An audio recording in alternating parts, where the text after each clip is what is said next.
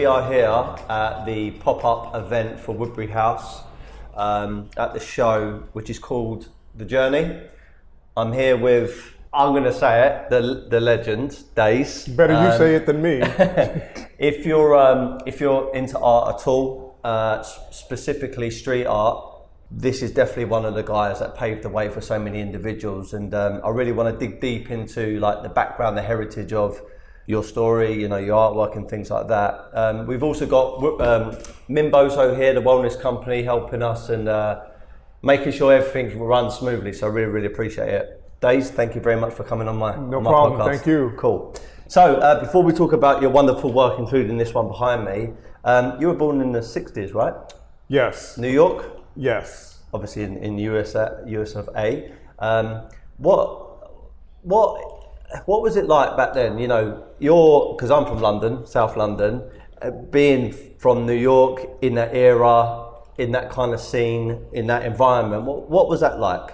Well, I was born in 1962 in New York City, so I'm a native New Yorker. Okay. And obviously, I remember towards the late 60s, some of the things that were happening around the country and all over the world.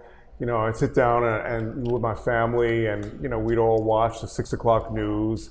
So I remember vividly, you know, every night, you know, seeing reports about the Vietnam War and what was happening there. And kind of as a kid, you know, wondering when it was ever going to end, because it was always talking about like the number of troops that were killed and this and that. But, you know, at the same time, there was technology that was speeding forward. And very vividly remember, you know, Neil Armstrong and, you know, landing on the moon, and being, as a kid, being really excited about what that meant for our future moving forward. New York City in particular was much different than what it is now. It was a very economically depressed place, a lot edgier, crime-ridden, drugs, gangs, all of these things which have negative connotations were very much, you know, a part of my childhood as a kid growing up, things that I witnessed. And but if it, you know, weren't for those things, I mean, I think maybe all of this might not have happened, because of those things, you had a real do-it-yourself culture, very do-it-yourself, where you weren't waiting for permission to do something. Okay. You know, you would just do it, and that went from painting a side of a subway car. You could, you know, hip hop, the hip hop movement. You could say punk rock was also came out of the same do-it-yourself culture. Okay. You know, you had people that were promoting it, and you know, none of this was waiting around for corporate sponsorship or permission. Yeah. Okay. I know because I've had conversations with you, but that also Woodbury House we've promoted for some time, the Richard Hamilton original works and some of his limited editions, and I love the story behind Hamilton. But the downsides, the only one downside we ever had with the Hamilton stuff is we never met him. You know, we never got to meet him, have a chat with him, and I would have loved to pick his brain. And when I knew that we were going to do a show with you, I just was so excited to have the opportunity and ask you to get you on the podcast, because I like to talk about like even like your affiliates, like who you used to maybe paint with, socialise with. I mean, you knew Jean-Michel Basquiat, you knew Keith Haring. I mean, wasn't Richard Hamilton your landlord at one stage? I rented an apartment from him for about 4 to 5 years. Man. In the 80s. So a little backstory about that. Richard, there was another artist that was in that apartment before me, and he was about to move out. Yeah. So he asked me if I wanted to kind of take over his arrangement, his lease with Richard.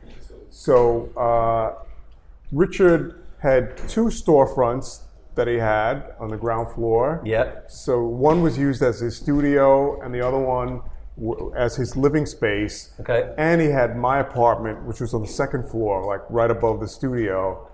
So we met, and Richard was already kind of infamous with his shadow figures and his other things that he did. Like he did another series called Image Mass Murder, which was the crime scene. The crime scene on the ground. We replicated one of those once. We got a student from Christie's, the auction house, and she came in and done a replica, and we had it there for probably about a year. And we used to get a lot of comments all the time about it, and it was inspired because of Hambleton.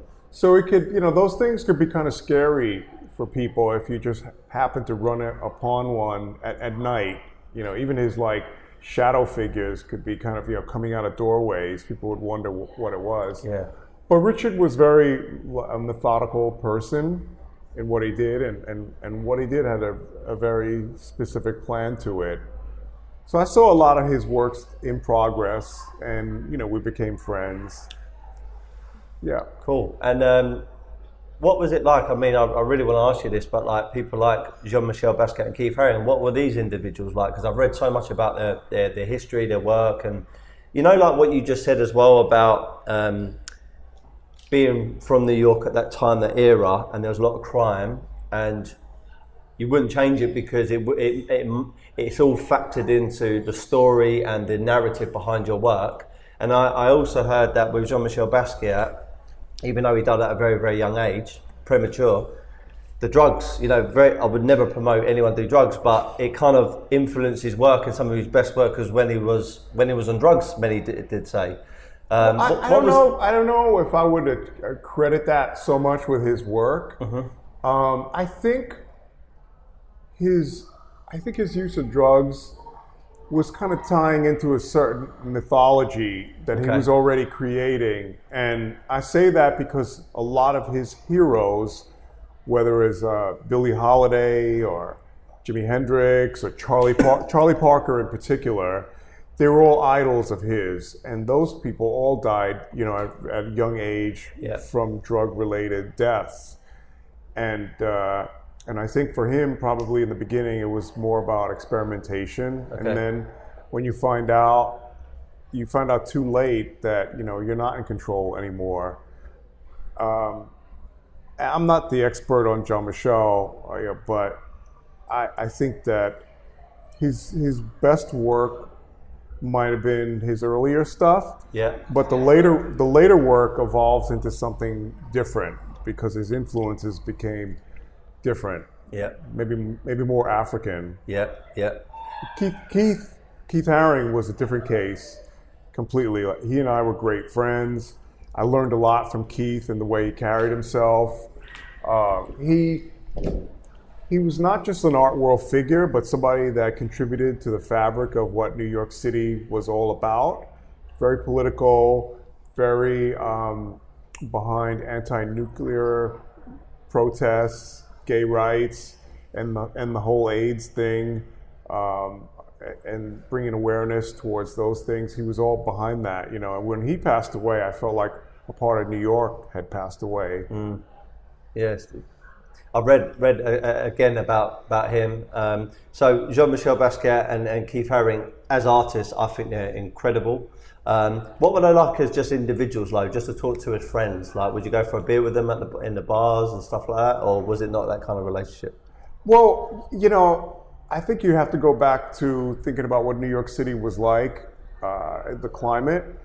So the club culture was very much a part of the art world, the whole fabric of New York. So the art world and the club culture were kind of intertwined. So there were a lot of exhibitions that happened at places like the Mud Club and Area, and the Palladium, and places like that. And you'd go out socially, and I would see them all the time. Cool. So your artwork then, I always like to ask artists this, influence. I know the scene at that time and the era obviously influenced you. Did you ever take any influence from specifically other artists that you knew of? Yeah, I'm influenced by many things. Other artists, music, films, photography. There's a whole gamut of things. There's not really one specific artist in particular. But, for example, I was working on a series about Times Square, New York. Okay. And the inspiration that I was drawing from that came more from photography. Okay. The way it had been photographed throughout the years, and trying to translate some of the kind of sensational aspects of that into painting. Okay. Times, I also take photographs and shoot film and things like that. So it was not a hard stretch for me to kind of create paintings that tied into all of that. Yeah. So as an artist, was it, I don't know what your school life was like and home life was like, but was it a decision from an early age you was going to become a painter? Not at all. It was, I was a big fan of comics, like Marvel Comics, Mad Magazine, and Underground Comics. So I kind of thought that I would try to kind of go in that direction. Okay. And then I gradually was finding out that the way you begin in the comic world is, you're sharpening somebody's pencils or emptying the wastebasket. It doesn't matter how good of an art. So that didn't seem too appealing to me. Okay. I did not, making paintings, I began making paintings almost as like an experiment. It was something new to me. I did go to art school. I got kicked out of art school, but I made my first paintings maybe about 1982, and I realized I was very interested in it. Okay. I don't want to use the word epiphany, but it almost seemed like that because it was a brand new medium to me. Okay, because you started on the streets first, and then you subways, moved on to, yeah. So I was going to talk about this particular piece, which I really love, and I don't know if I've got this right, and correct me if I'm wrong, but when I look at a piece like this is like your typical style. Yeah. Some of the other pieces in there, which are all fabulous, but these two pieces in the back, I wouldn't say straight away that is a typical DAZE style. So if we talk about this first, sure. Subways. What is the kind of attachment to the subways and the drawings and the eyes and things? Well, this painting is really about the environment in which someone creates artwork. So here you have this guy in this kind of tunnel, and this tunnel is like a really, it's a very real place in Brooklyn. And it's not exactly a subway tunnel. It was a freight tunnel where at one time they brought cargo in and they would load it off the docks. But this character in the painting has kind of found this place of solitude in which to compose songs. And from my career, as a beginning as a subway artist, subway tunnels were one of the places that I would go to create work. Okay. It's almost like 3D. It's like really, I cool. use like ground pumice. Okay. To create this real physical surface to it, and the eye in the painting is like kind of a witness to what's happening. Okay. Wicked. So I know you started on the streets, subways, and things like that. Was you ever afraid that? Because I don't know if you got permission first or whatever, but was you ever worried that you might get arrested for it, or did you ever get arrested for doing stuff like that? I personally have never been arrested, but that's always a concern when you're doing anything illegal, But at that age, that's part of it. Yeah, it's a bit of the fun and a bit of the thrill. Yeah, it's part of the motivation that gets your adrenaline running. Yeah, cool. I would have loved to see New York back of that, like be a fly on the wall and see it all, because I'm quite fascinated with like the kind of edginess of it all. Obviously the drugs, the prostitution, the gangs and all that kind of stuff. Did you ever lose really good friends or artists to maybe like violence and stuff like that? Was it quite many people? Really? Yeah. And it was through drugs or violence. It's a very dangerous place. Could be, I'm still losing people like that. It's just a part of it. Yeah. And how much of that do you think it influences your work? I mean, do you ever? I remember listening to who was it? I think it was Adele, and I know this is slightly separate, but there's a point to it. She was trying to come up with an album, and she was recording. Fabulous singer, incredible, very powerful voice, as you well know. And she had a breakup with her boyfriend. And then straight after, she went into the music studio and she developed this unbelievable album, and it, become, what it is today, and she's done very well off the back end of it.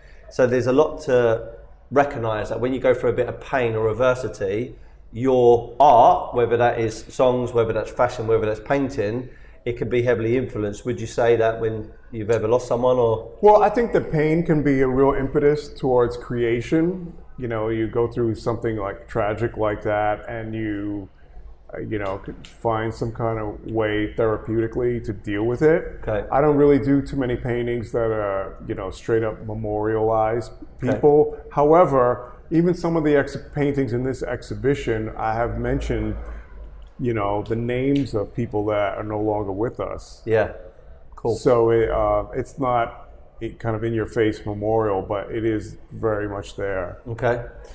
So you've made an incredible name for yourself. It started in New York. Where else have you painted and done exhibitions around the world? Oh wow! There's many places from like Brazil to Italy, Singapore, Japan, Switzerland, in America, Miami, and Los Angeles, cool. New York, obviously. And you've got a show happening. I mean, of course, we're doing the one with Woodbury House at the moment called The Journey, and we're going to have most of the pieces in our private studio in Archer Street. So if anyone's interested, you know where to find us. But you got another show happening next month in Italy? Yeah, I have another show happening in Florence at a place called Galleria del Palazzo. Okay. That opens the first week of June. I don't know I think the date is maybe June 10th, but okay. I'm not entirely certain about that yet. But yes, I do. And it will be a mural commission that I'm doing within the Palazzo, a big exhibition, and a capsule clothing line. Yeah, cool. You've done 2 murals for us. Yes. One around the corner in Soho, which is brilliant. It's next to the Supreme store. And then another one, which I haven't personally seen yet, and I need to go over and see, in Shoreditch, which both were captured, and it looks really good. It looks great. When you do a mural like that, then, I mean, you've been doing it for years, so you are basically a pro at it, but do you just literally go over to wall and just freehand and just go for it, or do you plan something? Well, the one that I did here in Soho, I had an idea, it was in my head, so I wasn't really referring to any sketch, okay. But I did have an idea of what it was going to be. So that started out like that, and the one in Shoreditch, I had a sketch. Okay. But even having a sketch, you never really know what it's going to look like until you start painting it. Things change. So the painting at Shoreditch changed a bit. When you look at like the context of the wall and its size, you can either expand or contract. Yeah. But both things are real physical in the way that they're approached. Okay. You're kind of not sitting in a chair painting. You're getting up, moving around, and going up and down a ladder. In Shoreditch, I had started it, and I had to one day, and I had to come back the following day to do that. And I was more like in a knockdown fight with the rain to try to finish it. So welcome to London. Yeah. So I was dealing with that. Yeah. And I really was trying to do something accurate, but at the same time, speed was obviously a factor. Yeah. A lot of artists, it seems to me, as they build and become a household name, they become very credible. You then start getting other brands approaching you to maybe for collab opportunities. I know Futura has done many different things with Hennessy, and the list goes on, and there's a bunch of other artists. Who have you ever collabed with, or have you got any coming up, any exciting projects? I have worked with Stussy, and I've worked with Nike a bit. I've worked with Uniqlo. The designer I'm working with in Italy is called Enrico Coveri. Okay. I mean, I kind of work on it, as the opportunities arise, and I think depending on the brand, it could be real interesting. Yeah. Yeah. Cool.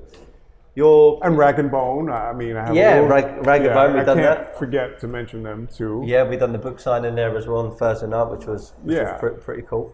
Was it Thursday night or Wednesday night? It was Wednesday night. Yeah. Do you know when you see auctions? And I'm going to point out one specific one, just going back to the name Jean-Michel Basquiat. In 2017, I think Christie's auctioned one of his pieces, and it was a billionaire that bought his work. I think it was $110.5 million. As an artist, how would you feel if suddenly one day a piece like that of one of your works, original works, go for a crazy amount like that? I mean, could you ever imagine that kind of thing happening? I mean, auctions kind of make me nervous, so I find it fascinating and repelling at the same time. Yeah. But as an artist, I think that you've got to put it out of your mind, yeah. especially when you're working, and that can't be a factor in the creation of what you do. I also think those kind of numbers are so abstract that it would be hard for me to visualize what it would look like, you know? Yeah. I mean, I just wouldn't know. Yeah. Because what I've noticed being in the art industry for some time now is there are more and more different diverse people getting involved. It's not just the typical art lover or collector. You are now getting investors involved. Yeah. People who are almost trading art like they would with maybe other products. Yes. And I'm just curious because some artists are really against the whole monetization of things. Some of them are really for it. I just wanted to see what your kind of take on it was. Well, I look at money as a tool. So, I mean, it's great, you know, obviously to sell work, and I have for many years now. But you get that money, and then what? Yeah. You know, what are you going to do with it? You know, you're going to put it away. I mean, it's different for everybody. But if you look at it as a tool to do other things, and maybe to realize other projects, I think that's a good thing. Or even maybe to help other people realize what they want to do. Yeah, yeah. I was going to get onto that actually. My next question is, if you were going to give like advice or tips or suggestions to someone wanting to maybe follow a similar path to yours, let's just say someone wanted to get into art for the first time as an artist, what is a couple of good solid tips that you can give them? Well, I work with a lot of kids for different projects and workshops, and people ask me that question, and I'm very clear about telling people, you know, if you're going to begin painting to become rich and famous, you might as well hang it up. Don't even start, because more or less, it's probably not going to happen. It's great if it does, but it might not. And then what? Yeah. So paint or create work because you've got an inner need to do that. And that should be like your main impetus. That should be number one. Yeah, that should be number one. I also think, too, that you've got to have a good work ethic. And that is really underestimated. People think that it's only about talent. And I know I've known some pretty talented people that have horrible work ethic. Yeah. It's not working out for them. Yeah. So when you say work ethic, you mean really put the hours in, graft like hell, and put out work and content basically. Yeah, or work every day at a good pace. That's all. And we, as a brand, Woodbury House, we're not artists, but our job is to promote the artists and do something a little bit different. Pop-up events, collaborations, hopefully get the artists and our brand into different publications. I know we recently just got into GQ, which is great. That's great. And there's a couple other publications that we got into as well. How important is it for an artist to generate their work, but then work with the right brands, like the right gallery or right art agency? Because I bet there's, like anything, like any business, there's some, you know, not so good ones out there. Yeah, you know, some people can be real clowns, but you've got to ask questions and be a little cautious about who you work with. I've come into contact with some really large brands and was really surprised to see how they treated art in a way. Some people, not everybody, that you know, it just wasn't important to them, or they felt like they could just throw out any number and you'd be happy with that. Yeah. So it really helps to have a sense of yourself and what your self-value is in those situations. Yeah, because part of being an artist as well, when you're starting to promote, if you want to take it mainstream commercial, you have to start learning a little bit of business and also how to negotiate. Yeah. I bet you've been in some quite tough negotiations with some fairly big galleries and things. Yeah, I mean, even with galleries, you know, I mean, if you hear that a gallery is not treating their artists well, not just one person, but many of their artists well, then maybe that's the time. Maybe they're not the people you want to work with. Yeah. You know, or if you do work with them, make sure that you're protected. Yeah. Have a lawyer. Yeah. You know, have an accountant. Yeah. So, as an artist, do you collect other artist work? Yeah. And if I can ask, who do you collect? I mean, my collection it's very eclectic, and it's a lot of different people. Okay. It's obviously the work of my peers, people like Crash or Futura, or, you know, people like that. But I also collect photography. Okay. I've got some great pieces by some well-known photographers. A little bit of sculpture, only because I don't really have the space for that. Yep. Yep. But it's really eclectic. I'd say that it's all contemporary art. Okay. And is it to collect because you just enjoy the work, or you've got other motivations behind it? Just because I enjoy it. Yeah. I don't speculate. Okay. But I have prints by different people, but I try to collect things that are original and not edition. Who is, maybe, I won't say who is your favorite artist, but if you were to say your top 3 artists, who would they be? Who would come to your mind straight away? Wow, I don't know. Now, or living or dead? It could be anyone. Yeah. I like an artist named Reginald Marsh. Okay. Who's from the 1940s and 50s, an American painter that captured New York. I like him. Here's one spectrum I like George Condo. Yeah. You know, really that's cool. from one area to another. Renaissance work, I like Caravaggio. Okay. He was an incredible painter that I'm drawn to a lot. Yeah. And I learn from, or try to learn from a lot. So I don't know. Yeah. That's just a few, but there's a lot more than that. Okay. There's a name, I hope I'm pronouncing it right. Rammellzee? Rammellzee, yeah. Yeah. Did you know him? Yeah. Yeah? Yeah. Because sometimes I see like some of his work and your work, I can see I feel there's like a connection there. Was he someone that you knew really well? Or? Yeah, I respected his work. He respected my work too. I think we're coming from 2 different places, but there was a kind of a level playing ground at some point. Yeah. And yeah, I liked him a lot. Yeah. How did you come up with the name DAZE? In high school, choosing a name to ride on trains was really important. Really important. I don't think kids today realize how finding an original name kind of establishes your identity.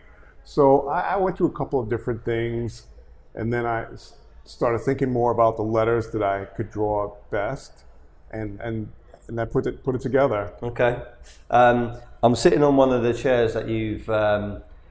We call it over here. I don't know if it's the same phrase or the same way of describing it, but tagging. Yeah. Okay. So I'm just going to stand up for the camera. This is one of the chairs that you tagged up.